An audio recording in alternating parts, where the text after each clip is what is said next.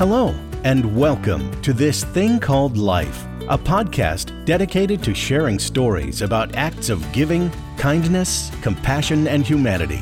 Your host, Andy Johnson, will introduce you to powerful stories about organ, eye, and tissue donation from individuals, families, and healthcare teams whose experiences will inspire you and remind you that while life is hard, unpredictable, and imperfect, it's also beautiful.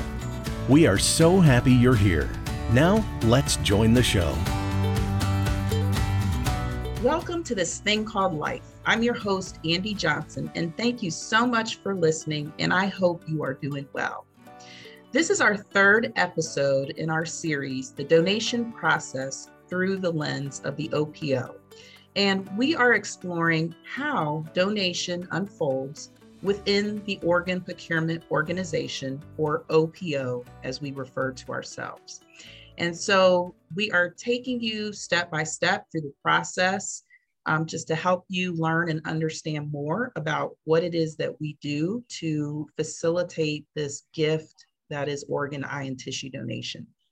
So far, we've talked to Erica Randall of Donation Support Services, and Donation Support Services is really where the process begins, because that's where the hospital calls to report a death. And that is kind of where we determine whether that patient could be suitable for donation.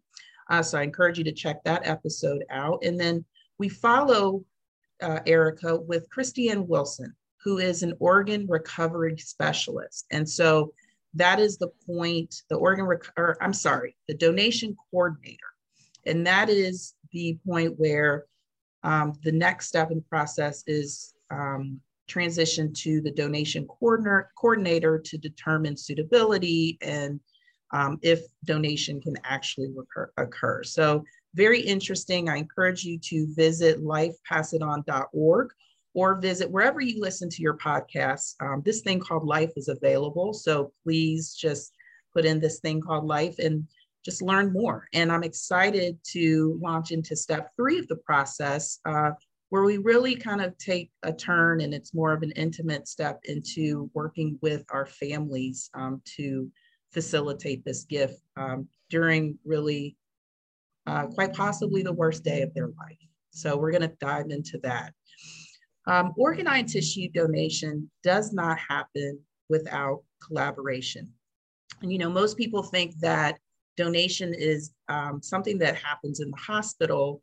And while it does happen in the hospital, it is the OPO that really is a significant cog in this donation wheel, if you will. So I think it's important to talk about what we do as an OPO in partnership and collaboration with our hospitals where donation occurs, and then also working with our transplant centers as we are working really hard to recover the gifts of organ to give to patients who are at transplant centers waiting for life-saving organ transplants, as well as working with our tissue processors to recover tissue for life healing and enhancing tissue transplants. There's so much that unfolds. OPO is a big part of that, but again, there's also a multitude of other partners, and this really is a multifaceted collaborative approach and process. Donation happens because of community, the hospitals, our donor hospitals and our transplant centers, the OPO. Also, the coroner sometimes is involved depending on the type of death that has occurred. And then there's also the funeral home. We work with very closely to make sure that the person's wishes are honored, both on the donation side, but also on the celebration of their life. So we work very closely with them as well. But we can't forget that the very beginning of this process is the person who decided for themselves to be a donor, or their family who made the decision for that individual to be a donor. This life-saving and life-changing gift all begins with that yes. And that's really important to emphasize. And we will talk more about that with my guest. We also want to just talk about the OPO and how we function. so that you can understand how donation comes to be and all of the intricacies of this life-saving and life-healing process. We're going to use our time to also just, it's kind of a way to talk about and promote ourselves as an OPO. There may be someone listening today who is looking into a career in healthcare. This is a little bit of a non-traditional path, but it's a wonderful, rewarding field to be a part of. So I want you to hopefully get a better understanding about us, our mission, and our people-focused work. So my guest today she's newer to the Life Center family, and she is a family service coordinator, and her name is Miss Jen Maloff. Hello, Jen. Welcome to the show. How are you? Oh, hi, Andy. Thank you for having me. And Absolutely. I'm doing well. Thank you. Good. I'm really happy to be here. I'm happy to have a chance to talk with you. Absolutely. And I'm happy to have you here as well. Just, as I said, I really feel like the family service role, it is to me kind of the more intimate piece of what we do here, because the family service coordinator really is just with a family from the start of the donation process all the way through. And so with that, let's learn a little bit more about you. How long have you been with Life Center? So, yeah, like you said, I'm a newbie. I started, I'm not the newest, but Right. I'm still pretty new. I started about a year ago in April. And the thing is, I think that they'll have to take me out of this job in a wheelchair, because I think it definitely is going to be my last job if I have control over that. So, wow. Yep, I love it. And I think I'm a non-traditional employee in a way, because I was a stay-at-home mom for about 2 decades before returning to work full-time. And, I remember when I was thinking about, okay, I'm really one of those people that's starting a second career, and what's that going to look like for me? What can I do, and how can I help? I always wanted to do something that's bigger than me. But I think many people might be able to relate to the fact that I felt that I didn't have any hard skills. Really? I just felt, I have a communications degree, and I worked in sales for hotels right out of college. I later decided that I really was interested in teaching. So I got a teaching degree, and I began teaching, and I loved teaching. But I stopped, when my kids were born. And I think when you've been out of the workforce for 20 years, I personally wondered what value, what can I add? I'm not sure. But I did know that over those 20 years, I knew I had some decent soft skills, When I think about my life journey over my life, I think, well, I knew I had something to offer. So when I heard about this position and some of the requirements, I was kind of running to the interview. I was running. It was when I was filling out the application, I was just excited. And when I got the chance to interview, I was excited. And I think I was so convinced. I was, what was I going to do if they didn't hire me? I might have just said, well, just take me on for 30 days and see what you think. Let's just do a trial run. Trial run. Come on now. I love it. But some of the things, honestly, that I think,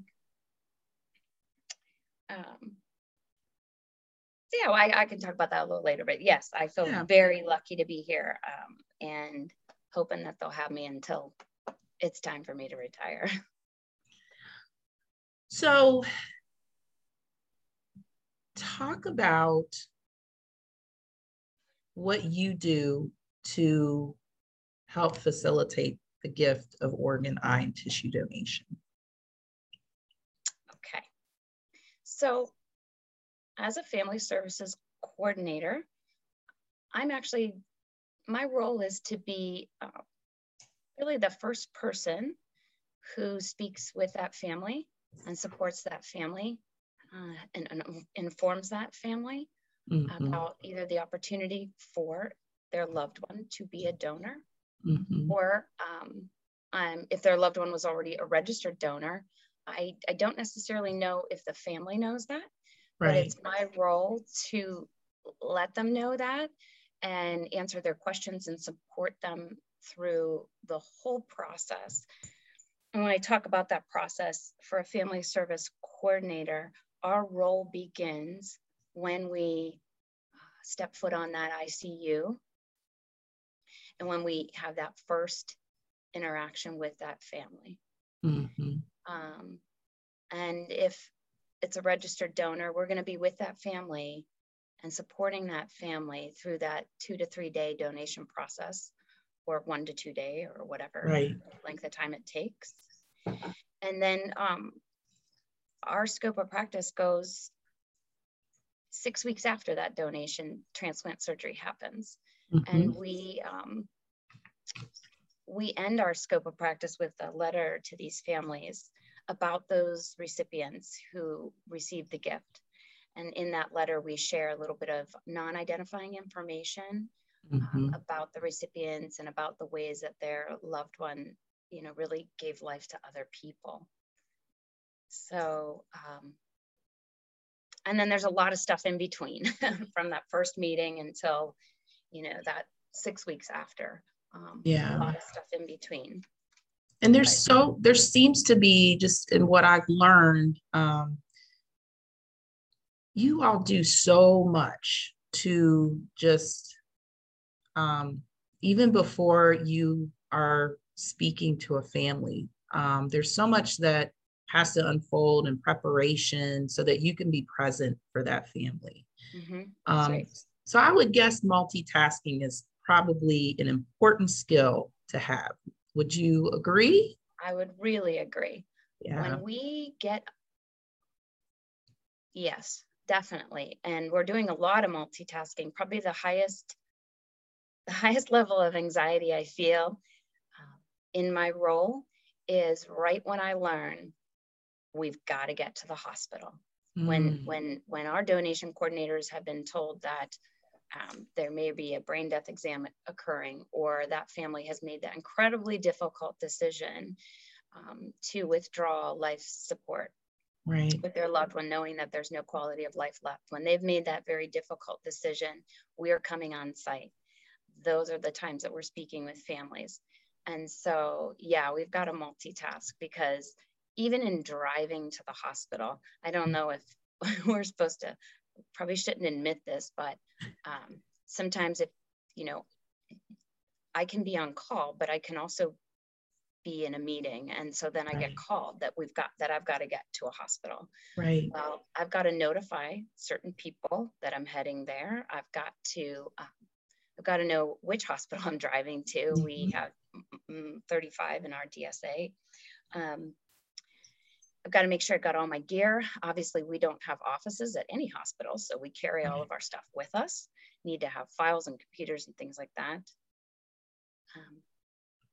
And sometimes I need to, while I'm driving, I may not have had the opportunity to, I know which hospital I'm going to, but I need my donor, my patient's name, what floor is he or she on? I need all that stuff. So sometimes while driving, I'm actually phoning one of my teammates and asking her to read me some of the clinical history. Just to get you, right? Yep, doing that because when I enter the doors of the hospital, I mean, I just feel like the clock is ticking, and there's no time to waste, because this family is in a very emotionally raw place, and they can't stay in that emotionally raw place for a very long time. Once they've made that decision, they want to either leave the hospital, or they want that withdrawal support to happen now. It's so hard. So time is of the essence. When I speak to that family, in terms of multitasking, I don't have anything in my hands. I don't come with, we're not in sales. We're not in, Right. We're here to provide support and to offer information about the option for donation.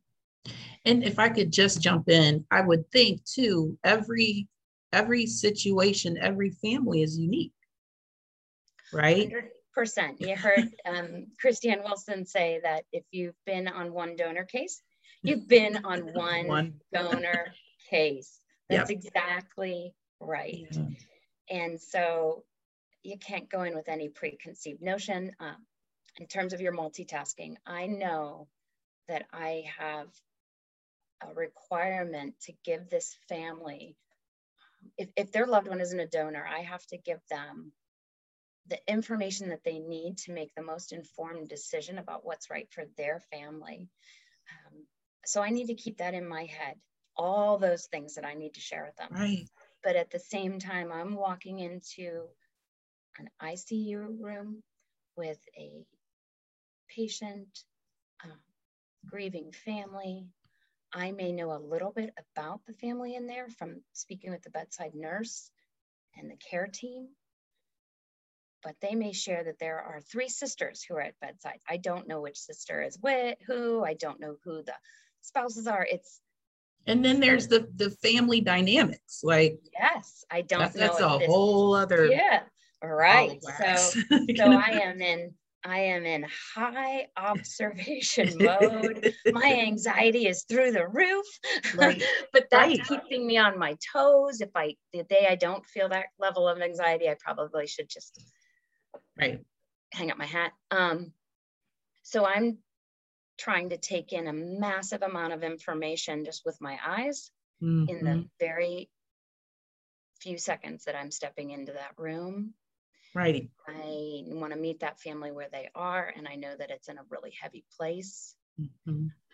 I want to find out what they understand, because the diagnosis of brain death it's rare. It's not easy to understand. Or if they have made that decision to withdraw support, I need to confirm that.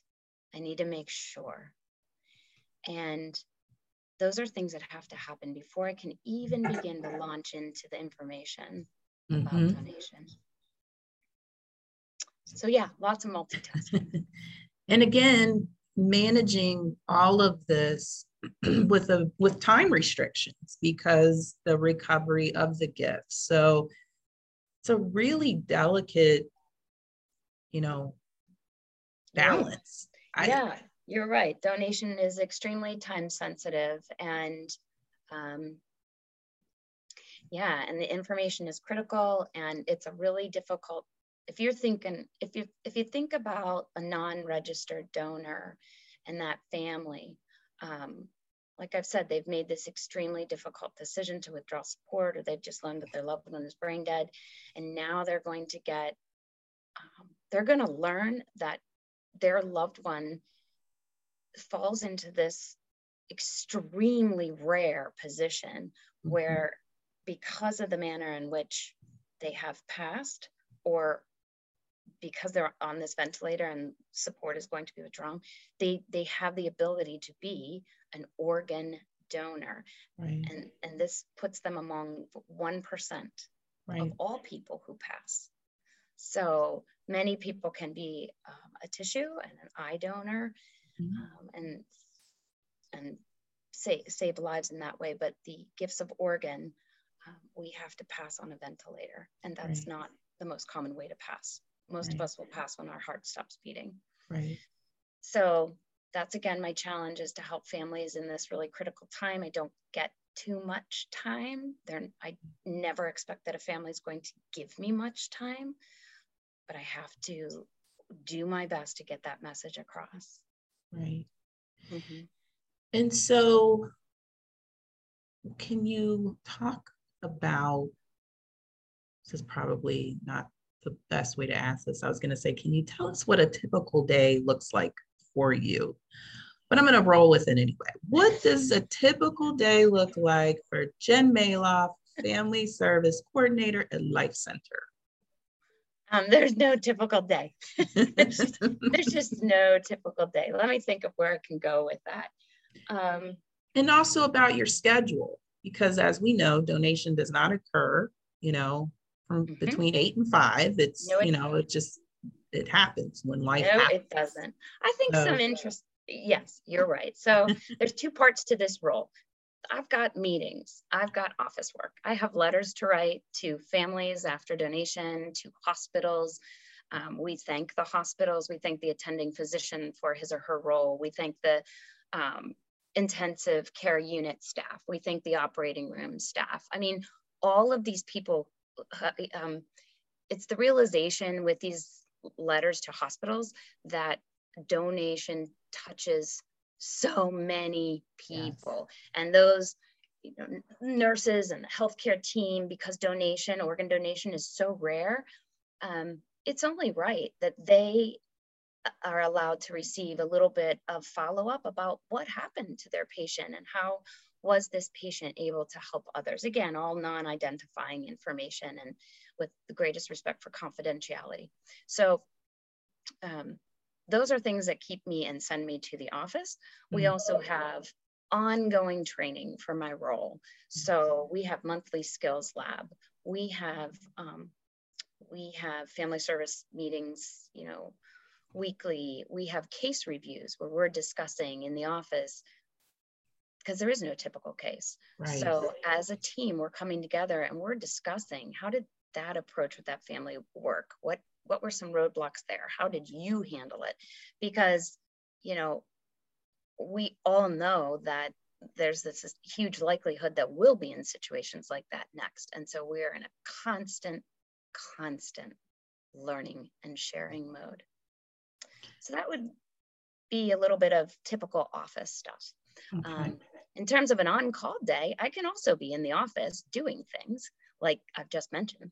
But I'm also watching our board, which is probably Christiane talked about it, Erica from DSS talked about it. These are our patients who have met certain criteria that CMS, Center for Medicare and Medicaid Services, has determined. When patients meet certain criteria, those hospitals have to notify their local OPO. Right. So these patients are on our board. And in family services, we're often reading case notes about those patients, and particularly, we're looking for family dynamics. What does the family understand? Have they been told the grim prognosis? Or is this family a local family? Or is this patient local, but family's out of town and they're waiting for key decision makers of the family to come into town? We're reading, when I'm on call, I'm looking at the board and reading different case notes as much as I possibly can. Mm-hmm. Mm-hmm. So let's say that I'm on call and it doesn't happen to be a Monday through Friday, so it's Saturday and I'm at home. Well, I'm a little bit careful not to go too far from my home. But if I get called, I have an hour, up to 1 hour to get to the hospital. Now, in my case, I live pretty close to the hospitals, and it should not in any way, shape, or form, it wouldn't be right of me to take a whole hour. I just need to get in my car and go whenever I get that call. I need to get on site as fast as I can because I have a lot of information that I need to learn. Is this patient a registered donor? I need to know that before I speak with the family, and I need to document that. I need to document that I've double, triple checked, because God forbid I speak to a person I speak to the wrong person or the wrong family, right? Right. So I need to doubt that is part of my practice. I cannot speak to that family until I've confirmed that registry status. I need to get on site and talk to the healthcare team.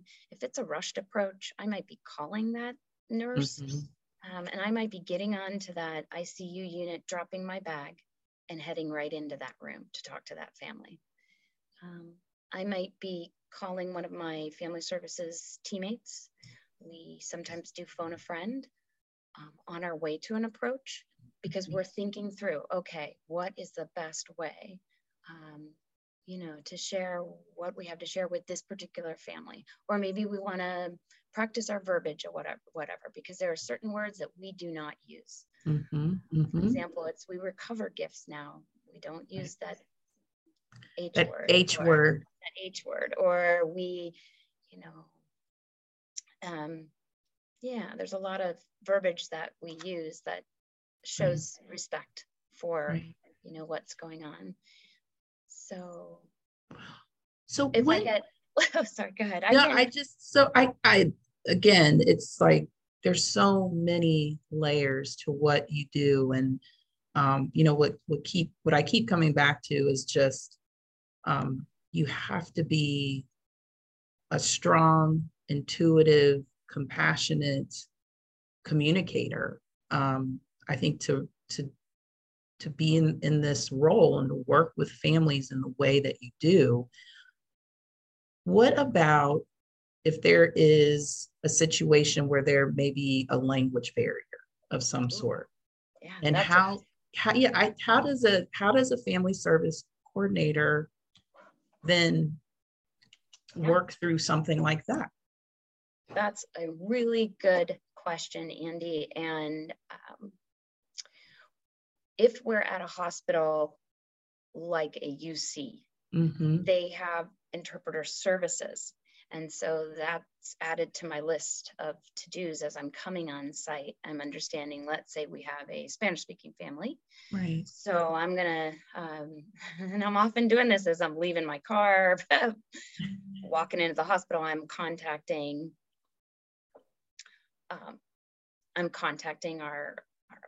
that department at UC, and I'm letting them know that I'm here to approach a family about donation, and they're Spanish speaking, and could one of their interpreters meet me on the unit.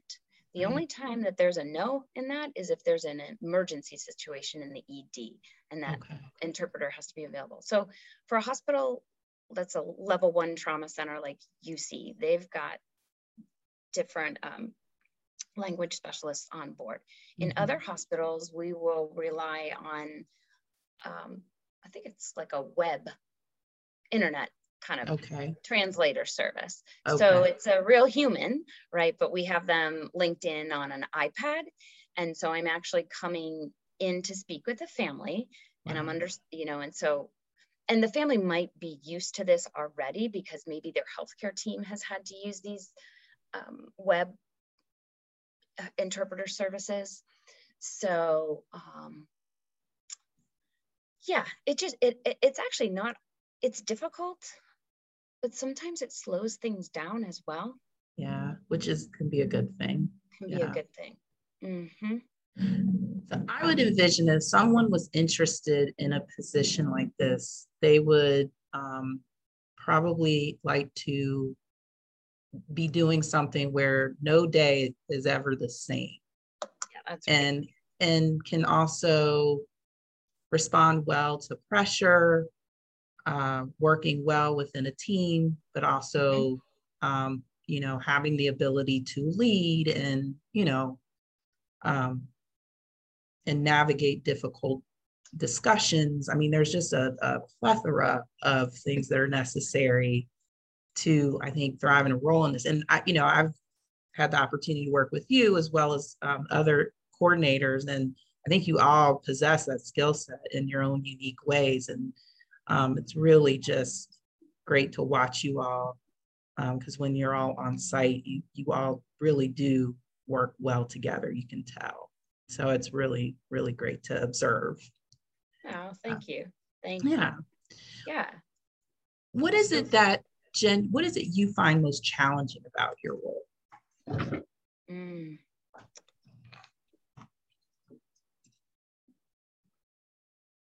It is such a challenging role, like in general, and I think that's why I like it. Yeah, I could see that. And I think to those things that you just mentioned, it's never the same. Yeah. We go through a tremendous training program, and in my naivete at the beginning of that, when I was hired, I thought, oh, great, 90 days and I'll be good to go. No, you said not so much. Yeah. And even Renee, Renee, she's our trainer. She's been a family services coordinator for 14 years. Mm. And she will have cases. There's no two cases that are the same. So every family is different. So therefore, to the pressure that is constantly there when you're about to speak with a family, because you only get this, in my opinion, you only get this one time. There aren't redos. There aren't redos. You know, this family has allowed you in, got information to share. Mm-hmm. Can't redo it.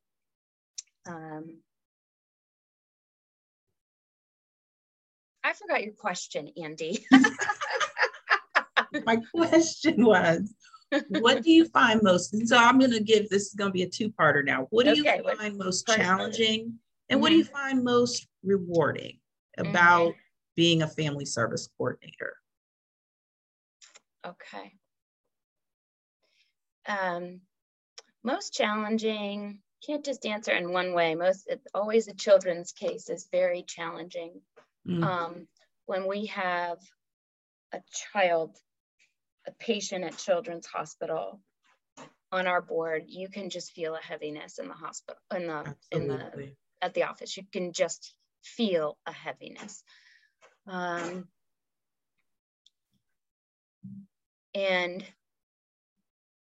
if you're on call and it's the day that we need to speak to that family, I mean, I don't even know how to describe it. Mm-hmm. The humility, I think, that we lead, because many of us are parents, we can't imagine what this family is going through. And you're so close to it in those moments. You're so close to it, you just, it's so challenging to keep that professional distance. You know, it's, I mean, even like now, like my voice can crack talking about it because there's not a case at Children's. I remember all of my cases. Right. I mean, when Christiane, when she was speaking to you and she said, there are just cries and screams and pictures and visions that you have seen on this job that no matter what, you can't erase. Well, there are families, there are just families I can't erase. I mean, and grief that I've seen that, I can't erase it.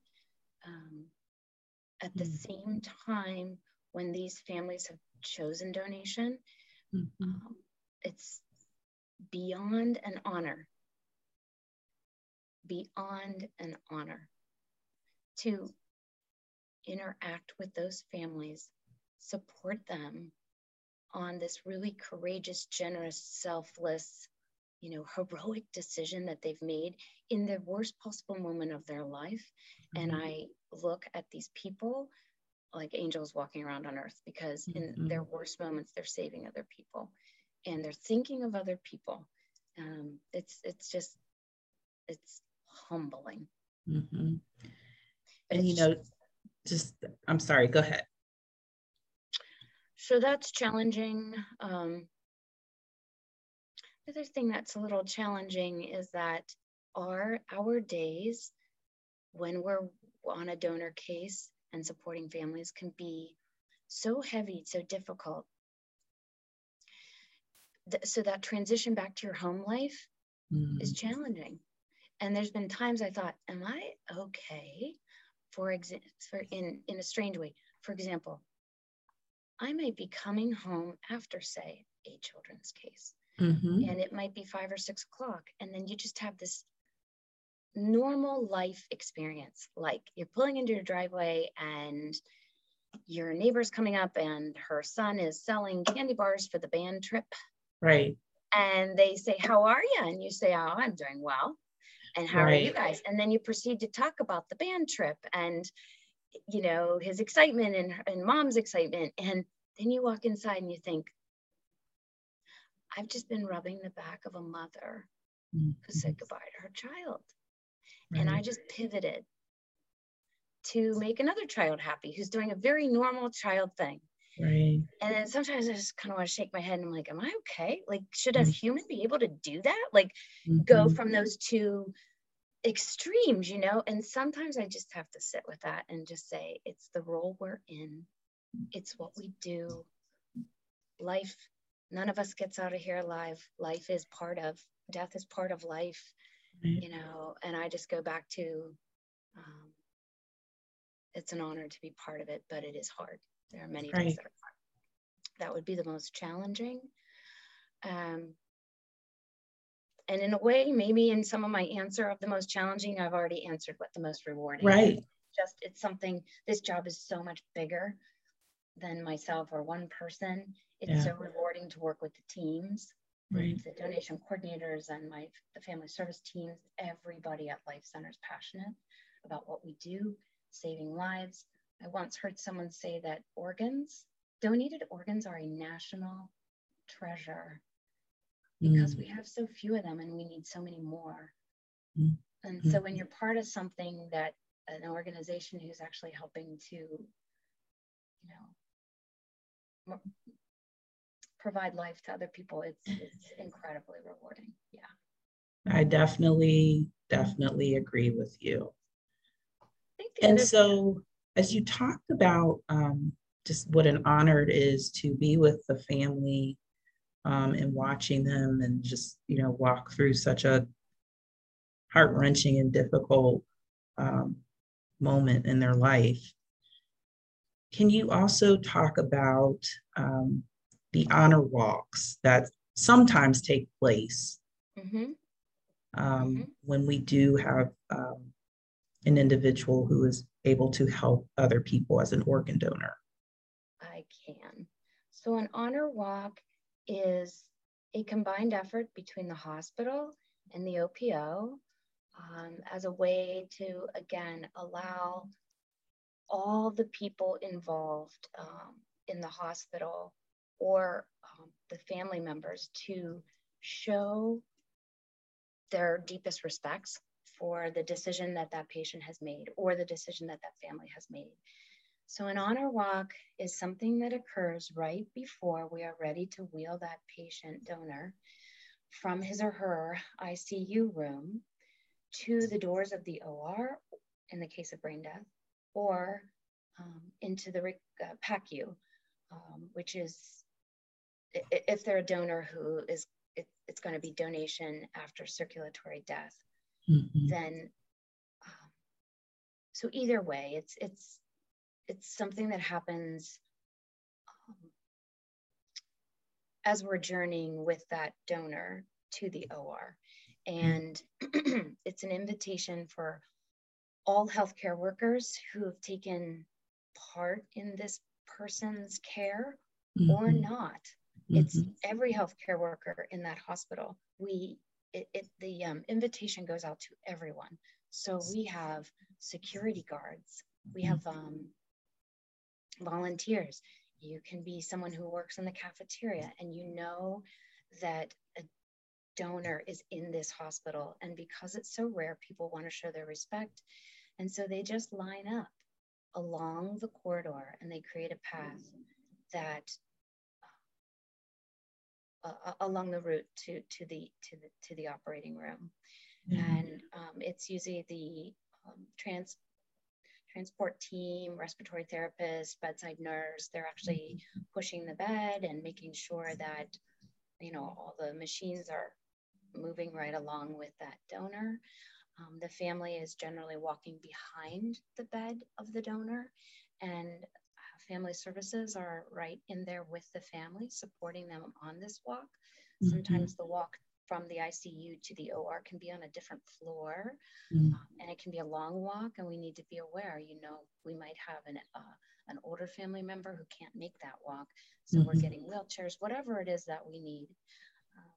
And many times we will also provide candles to those who are participating in the honor walk.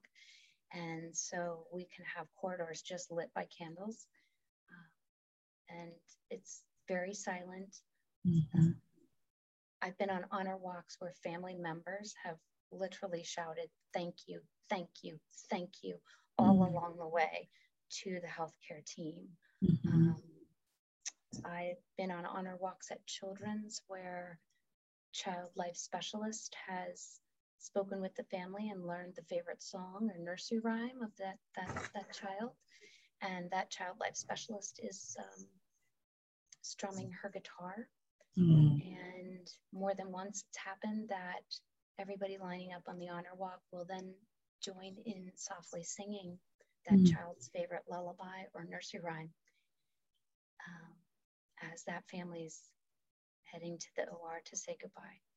Oh my goodness. To their loved one. It's incredible. And it comes from the deepest place of respect. And I know it is very meaningful to those families. Oh, you're making me like tear up, Jen. Yeah. Yeah, it's hard for all of us. It is. Yeah. So I just think that people they want to do something, and sometimes there's nothing you can do but be there. Just show up. You're absolutely right. Absolutely right. So, I feel like you've really painted a very real picture of what it is that you do here every day. I want to thank you because I know how emotionally difficult this work can be, while also rewarding, as we talked about.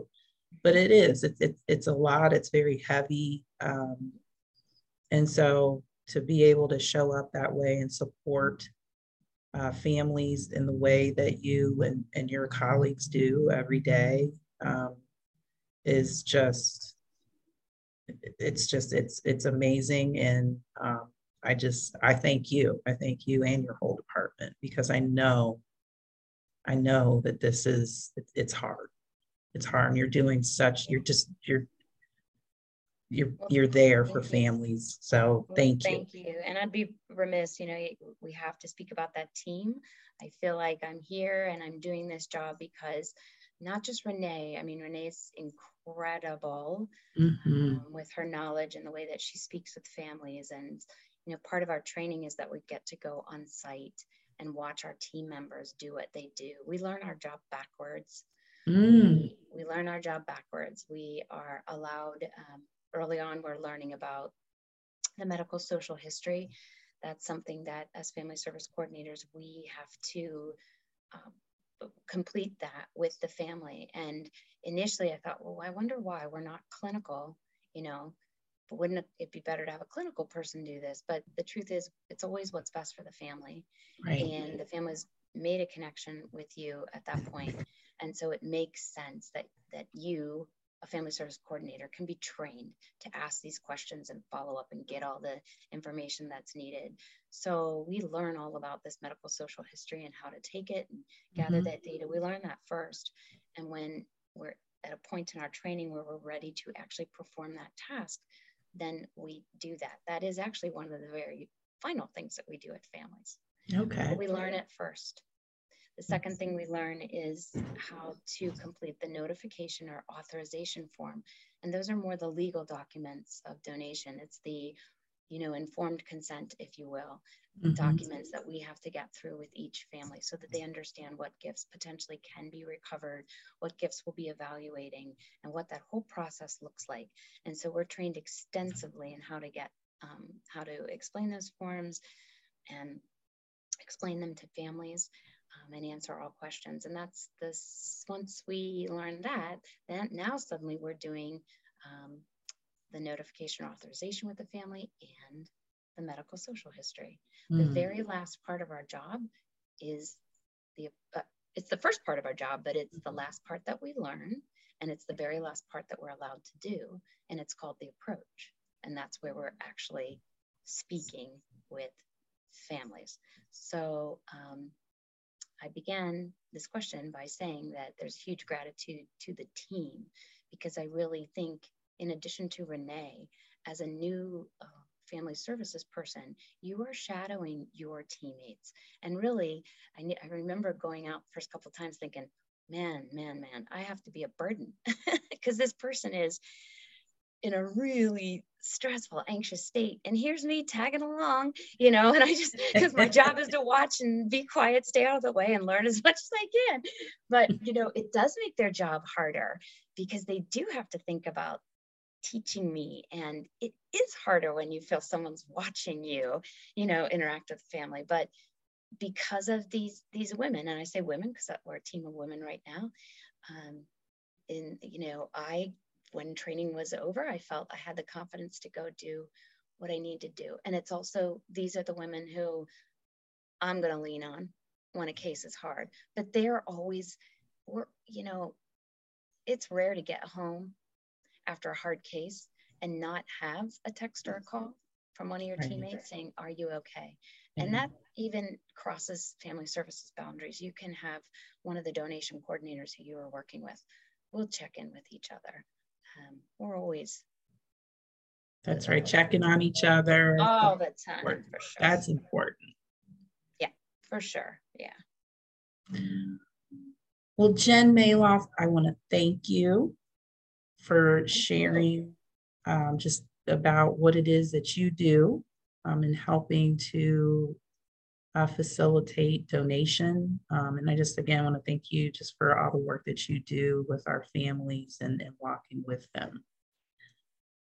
Thanks, Andy. This was really, really a pleasure. And thank you for all the work you do, because you're getting the word out about what donation is, what it can mean, how it helps.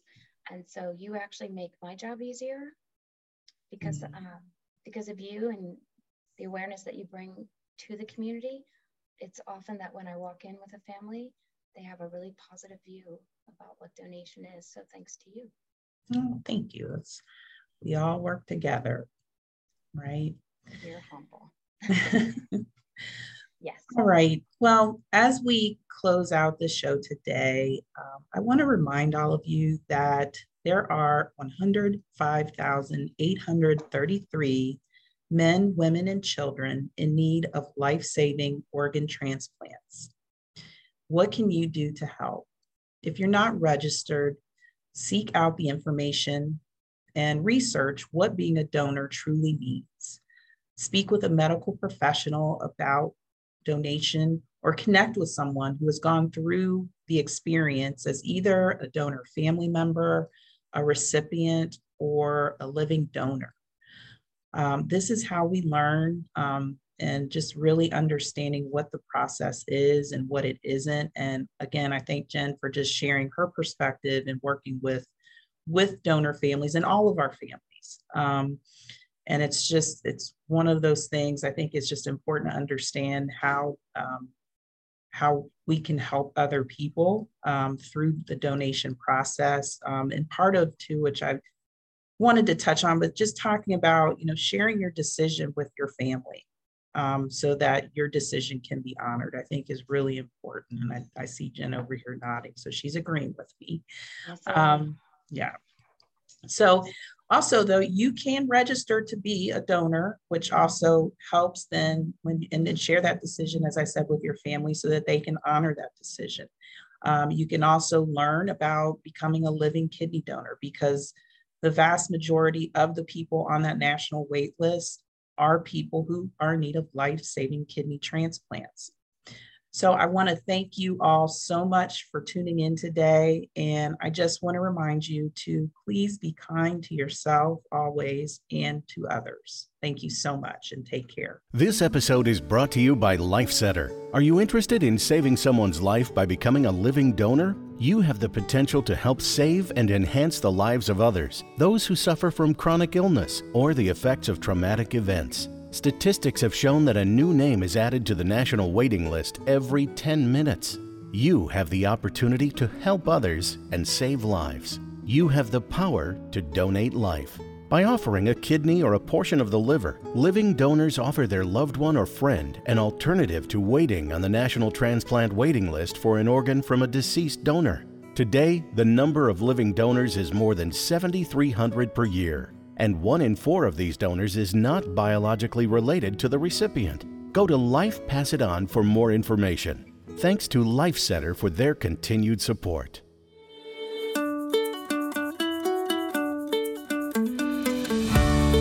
Thank you for listening to This Thing Called Life. Subscribe on iTunes or wherever you get your favorite podcast to make sure you get updates on all new episodes. And we would truly appreciate it if you would share, like, or give us a review to help us grow.